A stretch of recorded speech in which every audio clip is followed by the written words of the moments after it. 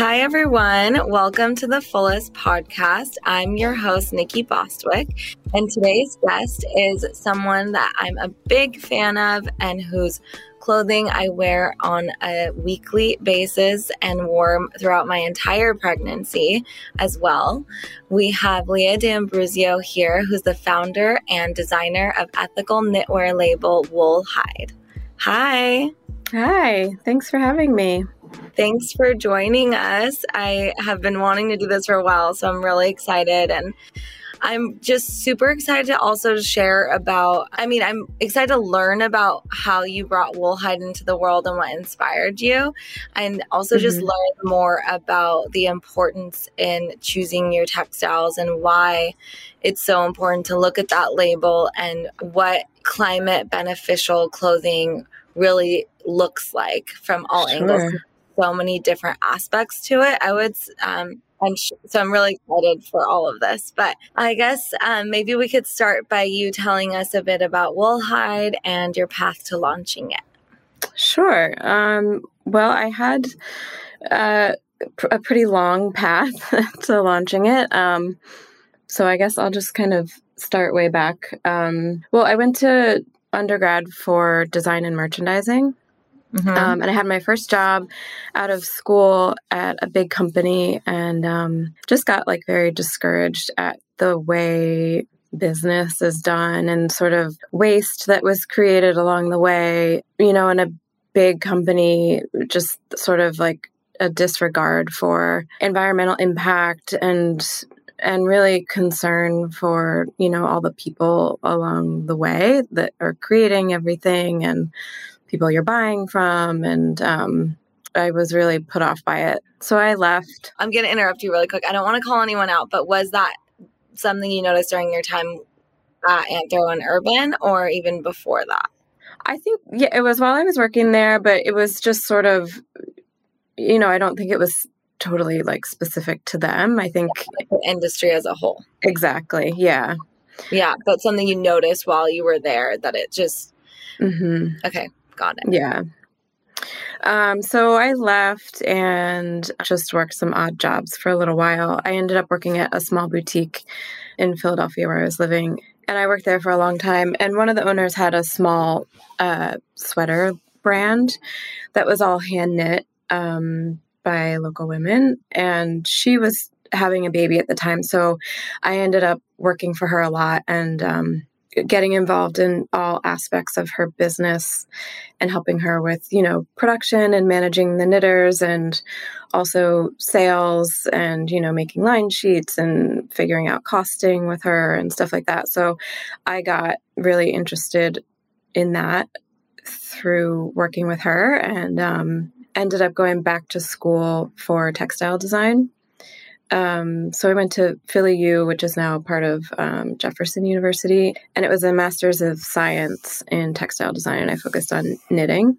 And since it was a Master's of Science, we did I had to take chemistry, and we did a dyeing and finishing class that was basically a focused chemistry class. But that was a huge eye-opener to the chemicals that our clothes and our home textiles are typically treated with. And really all of the good and the bad and the ugly that goes around the dyes and the finishes on all of our textiles. The class was about it was focused, but you used natural dyes, but you learned about the chemicals, or were they they weren't really all about natural? It just kind of just taught you about all of it. We didn't actually learn at all about natural dyes. Wow. It was all chemical dyes. It was learning the chemistry of the dyes, basically. How you got into the natural aspect of things from that class, or you were already interested in it? I guess it just sort of both, I was interested in it. I actually did a lot of natural dyeing for my thesis collection. So it's something that I just kind of went off on and experimented with on my own. But, then I sort of had the basic knowledge of how dyes work from that, which you don't necessarily need to get into natural dyeing, but it was helpful. So when I graduated, I worked a few jobs in textiles and was always sort of making things on the side and selling at, small higher end craft shows and doing consignment with some small boutiques. And let's see, for fall of 2016 is when I started selling wholesale. I found a friend of a friend who was starting a business where she was starting to be a wholesale rep for small brands. And we connected and we still work together today. We hit it off. So I partnered up with her and we kind of, took the brand to what it is today. So, working with the materials and the textiles and where that all comes from has always been really important to me. I think because of my textile background, I didn't, I don't have a fashion design background, but it was really focused on the materials and the textiles and the stitch development and stuff like that. Yeah. There's just so much there also to dive into, but I know your designs are really a holistic design. So can you kind of break down what that term means to you? Sure. To me, that means that I take into consideration the whole garment. So basically where the fibers are coming from, if I can. I mean, it's not always easy to know where everything is coming from.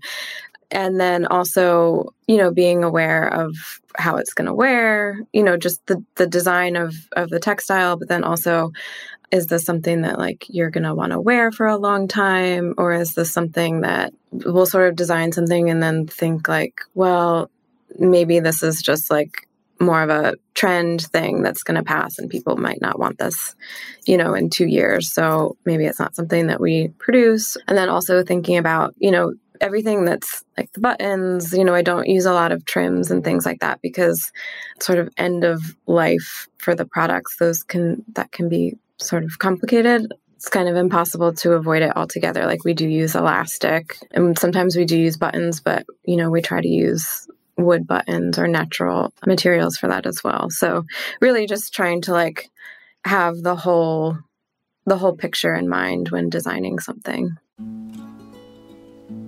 Hey everyone, I want to tell you about a brand of shoes that my husband wears religiously called Sabas. They're the only shoes he wears. And back in 2016 when we got married, we were actually the first wedding to have all of our groomsmen wear Sabas. Sabah, spelled S-A-B-A-H, means morning in Turkish. And every pair is handcrafted at the Sabah workshop in Gaziantep, Turkey, and initialed by the maker. Sabah shoes use all natural ingredients in the tanning process, no cheap synthetics and no paint, which is what I love about it. I love knowing that my husband and I have Sabahs too. I love knowing that we're using shoes that are good for us because if you think about it, think about reflexology, think about all the different things that we can absorb through our feet. We talk about earthing. You take in so much from your feet. So you want to make sure that what you're putting on them is not toxic. The quality is reflected first and foremost in the color and feel of the leather and mostly proven in how they age, their longevity and ability to be restored and refreshed. One pair of Sabah shoes should last you many years with the right care and attention. And although my husband has 20 plus pairs and is just absolutely obsessed with it. And that's another thing that we love about it because when you spot other people in public wearing them, it feels like you're both in on the same little secret.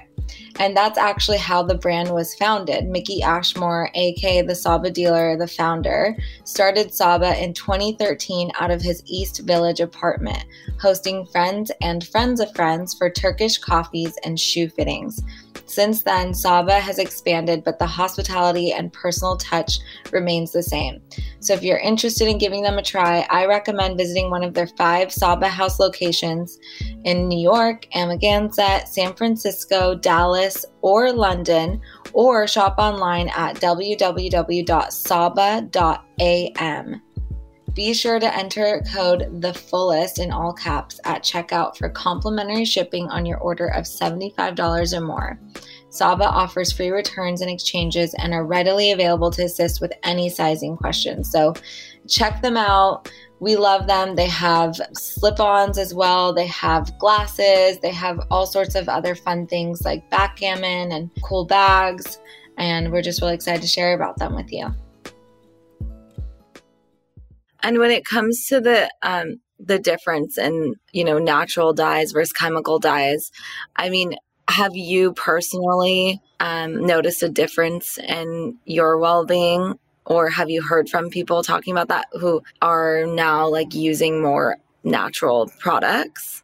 I'm curious because I mean, there's so many endocrine disruptors in those Yeah. chemicals and so many things that it's hard because it's still around us and in our environment all over. But I'm curious, I've personally committed to really wearing clothing, and I feel very blessed to be able to do this. I know that it's a really difficult, but you really wearing clothing that I'm really picky about what materials, like you said, you use elastic only very minimally, but you have like no plastics, no microplastics in your clothing, and on top of it, the dyeing thing. So I'm curious whether you've heard from anyone or just if you've done any research on the difference that it can make in someone's well-being. Well, I don't know that I've noticed anything specific, but I do, talking about the endocrine disruptors, like I have a 1-year-old little boy, but it took me a really long time to get pregnant.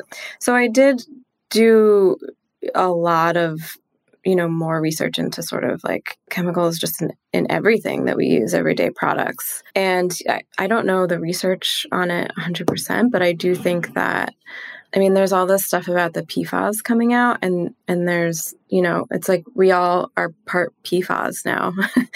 And it's like in everybody's blood, and, we can avoid it as much as possible. But if it's out there in the world as much as it is right now, it's kind of impossible for us to avoid it. We can do the best we can in our homes and to make our homes clean, but it's tough. Yeah. I know, it's like in our water, it's in everything. Yeah. I'm curious then, like, you have people in Peru knitting the fabric, right? And the artisans, a lot of people are in Peru. Probably not. Is it solely produced in Peru or elsewhere? Most of our sweaters are made in Peru, and the sweaters are made with Peruvian yarn. And so I work with 2 factories. One is more of like a artisan. They work with smaller workshops of knitters and hand-operated machine knitters. And then we also work with a small family-run factory that's more industrial machines. Oh, awesome. I'm just curious, like, what do you think is the reason why a lot of people don't do this in their work? I mean, obviously it's really difficult, I think, and it requires a lot of forethought and planning, and there aren't very many shortcuts, I mean, there's just so much that goes into it. So I'm assuming that plus margins and all those things. Yeah. I always think about how, well, back in the day, everything was made out of natural materials. It wasn't necessarily a luxury. It was just the way that it was. And people had a right to have access to that because that's what clothing was. So I'm just curious what your thoughts are on all that, especially just being a small business owner and having a business around it.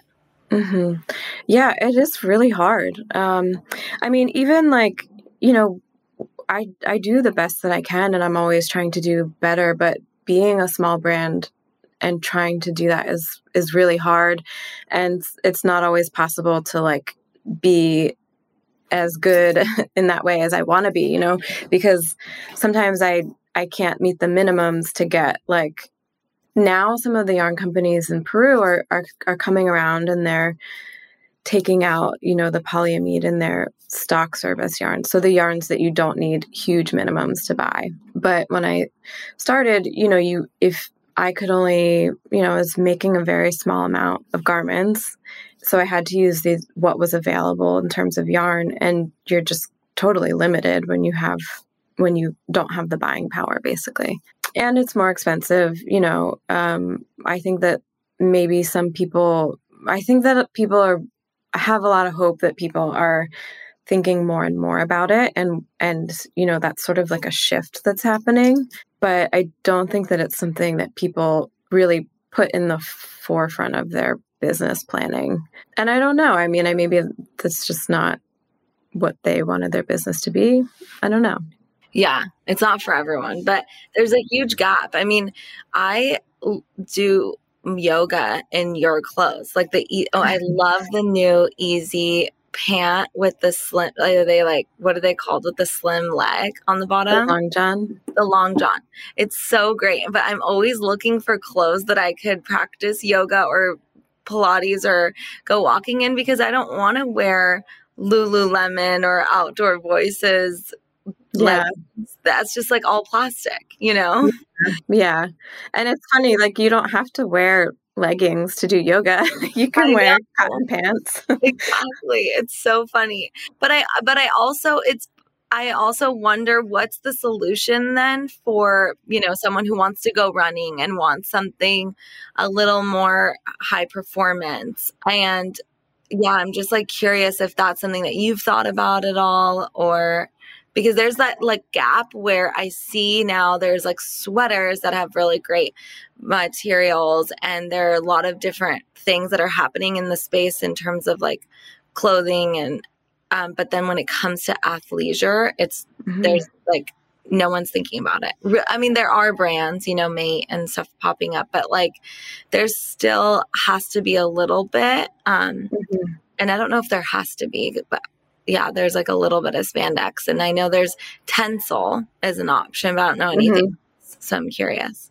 I just don't think that there are good options right now.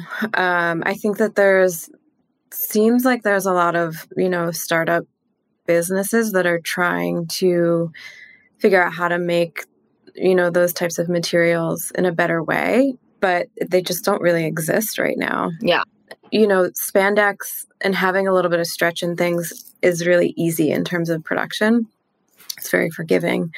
And so I think that people need to just sort of think about designing a little bit differently too. If you're committed to like doing something a little bit differently, then, it's not just the material that you use, but like, okay, if this doesn't have as much stretch, then how do I make the pant like easier to move in and it's not going to rip on somebody or, something like that. Yeah. And to your point, like you said with the yoga thing, it's like you don't need to wear that to practice yoga. So changing maybe our mentality around it too, what we really need when we go. I mean, people probably used to run in, I don't know, denim. I don't know what they do. Yeah. Right. Yeah, it's so crazy.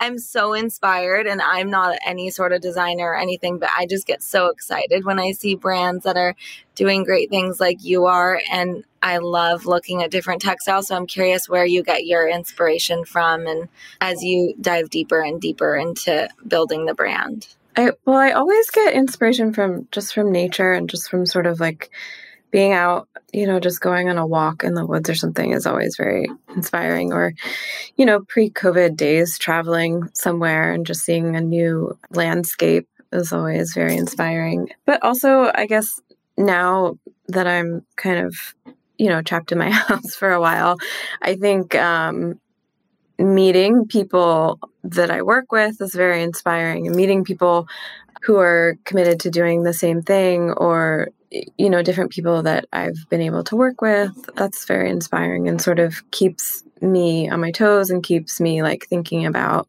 how to always do better and, maybe doing better in a way that I hadn't thought of. How many people do you have part of your business? Like, do you have employees, or is it kind of you and the manufacturers and then your rep?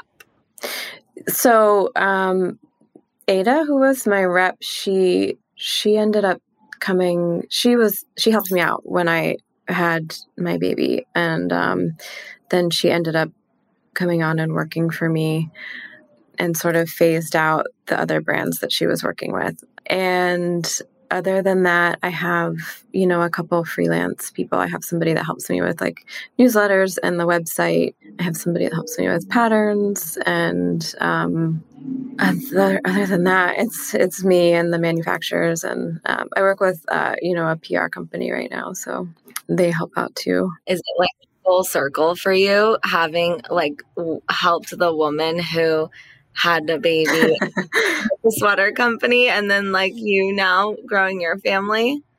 Yeah, I think so. That's funny. I mean, our team is really small here too. And we're always like, someone's always holding a baby and working on and doing stuff. I feel like that's kind of the new age way to like, grow a family as a woman and have a career. And it's exciting and also like really exhausting, but the best. Yes, it is. Yeah. Yeah. So I'm curious, like where your vision is, like where you see Wol Hide growing, because I'm really invested in your brand. We all love it so much. Thank you. I can't say, I mean, I just can't stop talking about it, like I truly lived in it and continue to, and I get really excited when you have new stuff come out, and it's just, so legit, basically, and it makes me happy. So I really appreciate you committing to that. And yeah, I'm excited to see what you're thinking of as you grow it. Thank you. I really appreciate that. Something that I've been working on that I started last year and I've been working on it this year too is working with domestic yarn, climate beneficial yarn. So when I first started the brand and I was knitting everything myself, I started working with, smaller farms, domestic farms for all the yarn. And that was something that I really wanted to continue with the brand, but couldn't figure out a way forward to scale up, a little bit and produce domestically. It was very hard at the time to find factories that would, work on a small scale. It was really expensive to sample and stuff like that. So now that I can sort of like invest a little bit more time and money into that, I'm getting back into that again. And I found this woman, Laura, who runs the New York Textile Lab, and she works with Fibershed, which is a California nonprofit. Yeah. Okay, I've heard of them because I think that's the only other place I've seen like climate beneficial yarn. Mm-hmm. It says it's like trademarked, right? Or, yes. Yeah. So Fibershed is the certifier. Okay. So she works with Fibershed, and she's working on more of like a Northeast regional product. So she works with all farms in New York, and she's signing them on to her climate beneficial program. So they sign on and they agree to these farming practices that it's basically like a form of regenerative agriculture. So it's improving the soil health so that the soil can absorb more carbon. And what they do is they measure the amount of carbon that is sequestered, when they start, and then incrementally. And then once they get to a certain point of sequestering a certain amount of carbon, then they can be certified climate beneficial.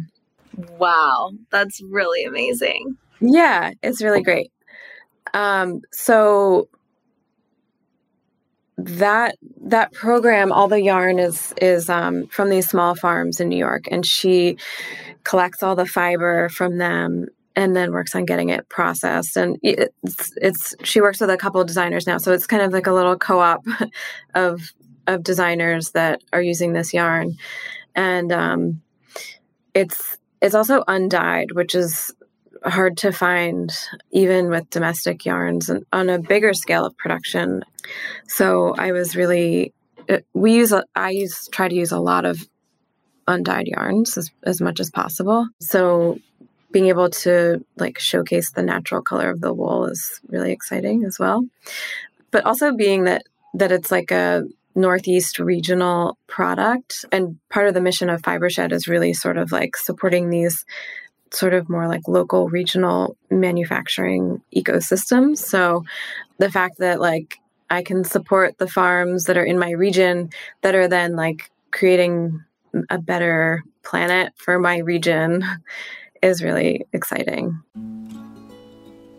As you may or may not know, we've been sharing the benefits of saffron with our community for a little while now. Growing up in a Persian family, I'd been aware of the benefits of saffron because of its prevalence in my mother's cooking. But as we began on the journey to create our own line of saffron-based products, I began to learn the powerful science behind the plant. Saffron has been used by many cultures for thousands of years, and now the research is backing it up, proving that just 30 milligrams of saffron per day is a natural source for enhanced emotional and physical well-being. At the fullest, we believe that incorporating ancient wisdom into our modern lives is one of the most powerful and accessible paths to healing. We also believe that everyone's journey is unique. So for our latest launch, we've created a line of saffron products in a variety of formats to help you curate saffron in your personal daily routine. Warm Feelings is our saffron latte powder and comes in individual sachets and in larger sustainable glass jars. Made with just certified high-grade saffron, organic coconut powder, and cardamom, it's the perfect coffee alternative and feel-good start to your day. If you prefer to pop a pill, Kinder Thoughts is our 30-day supply of saffron capsules and a super simple way to support your body and mood with the power of saffron. And if you're looking to strengthen your immune system, try our Mindful Immunity Syrup. This healing blend uses saffron to reduce inflammation, but also harnesses the power of an ancient Middle Eastern berry called barberries to fight infection, along with sea buckthorn and elderberries, all in a base of manuka honey to aid in antibacterial healing. It's a true immunity powerhouse. Honestly, at the moment, I'm using each of these products on a daily basis depending on my needs. And to help you begin your own saffron journey, we're offering a discount of 15% off just for our podcast listeners with code TheFullestPodcast at checkout. I hope you enjoy your new daily saffron ritual. How do you see scaling with that? I'm just curious. Some people say, I don't really want to. And some people say, well, I want to because I want everyone to have access to this clothing or this product. Yeah. So I'm curious. We've already hit some roadblocks in production with the yarn this year. And I think, a lot of that is just attributed to the supply chain issues that are happening. And it's been really difficult. So, I think for now it's just going to remain a small part of the brand and just like one or two special pieces. I do hope that it becomes something that can grow because I do think that, sometimes I don't really want the products to be super expensive, but they have to be a certain price, and they're more expensive to make. And so something like this is, it's made completely domestically from the fiber that's grown to then washing it and processing it, spinning it, then knitting it, finishing it, so it is an expensive product. Yeah. I'm curious what the sweet spot is. And I think that maybe until someone gets there or past it, they might not know. But having been in big companies and worked with them, a lot of big brands and boutiques face this where I believe YSL does this. There's a local boutique in town where when they're done and if it hasn't sold, they literally burn their stuff instead of allowing it to get to maybe the outlets or to get down the chain to keep their brand, I guess, in, I don't want to say integrity, but almost in that way to just keep it I guess high end. But when it comes to just scaling in general, I guess with your products too, it's not even, you also have timeless pieces and designs and styles that people will come to season after season. And that's another aspect to it, like you said, that keeps it sustainable too, because then it's not a trending, I don't want to say it's not trendy because there are a lot of aspects to it that I think are beautiful and trendy, but not, Yeah. But they're pieces that design or style, even though it might be in trend right now, it'll last forever, I guess. And so you don't need to necessarily put it on sale. Yeah, maybe this, it's seasonal stuff or whatever, but it's something that can be worn through all seasons. I guess what I'm trying to say is I'm curious what you think, having been a part of Anthro and Urban and other, not just them, but other big box retailers, what is that sweet spot so it doesn't get to a point where it's okay, we're done with this? I don't know. I think that that's sort of a mentality of the way that the industry has been for a long time. So I think that there's a lot of, smaller brands that are thinking differently and trying to not think that way. And I think that, if you as a company, sort of design things that are a little bit more timeless or people can appreciate it, next year or something, I hope that, will start to like curb that mentality that you need to just like get rid of stuff. Like, is that what happens to those styles? Like what happened? I honestly don't know. I mean, I think they just went on sale until they sold. I also think that like in terms of scale, like there's been this mentality of like you need to like be really big to be successful. Mm-hmm. And you need to like grow really fast and you need to like keep doubling your profits or something. I don't know. But I think that there needs to also be a shift in like what is success and what's successful, and like not every brand and not every company needs to be huge, and we're all better off if there are smaller brands and smaller companies. And because I also think that when you're smaller, you're sort of inherently more aware of what you're doing and more careful. And I don't know, I think that smaller businesses are inherently more sustainable in a way because there's less people for all these decisions to go through. Yeah. And sort of like the mission of the company is easier to maintain.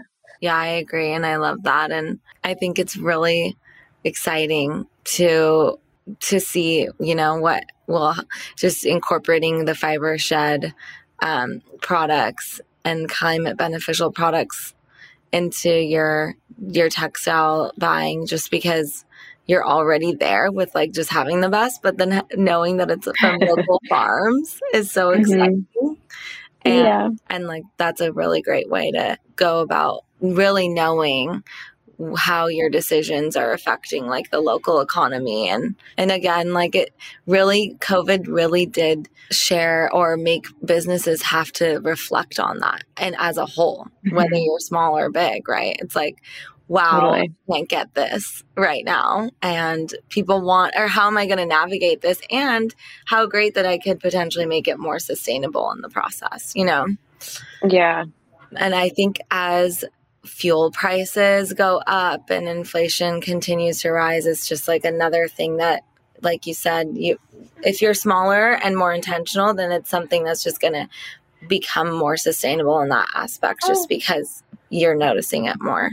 But I am just really excited to have chatted with you. I wish that this was like a video podcast, because I love like your entire office situation right now with all the textiles in the background on the cork board, and I'm just like staring at it all, like what is going to be created out of all these beautiful materials. Thank you. Yeah, I again, like I really appreciate everything you've created. We all wear it all the time, and I'm excited to see what you come out with next. So thanks for chatting with us, Leah. Yeah, thank you so much. And thank you for the support and for chatting.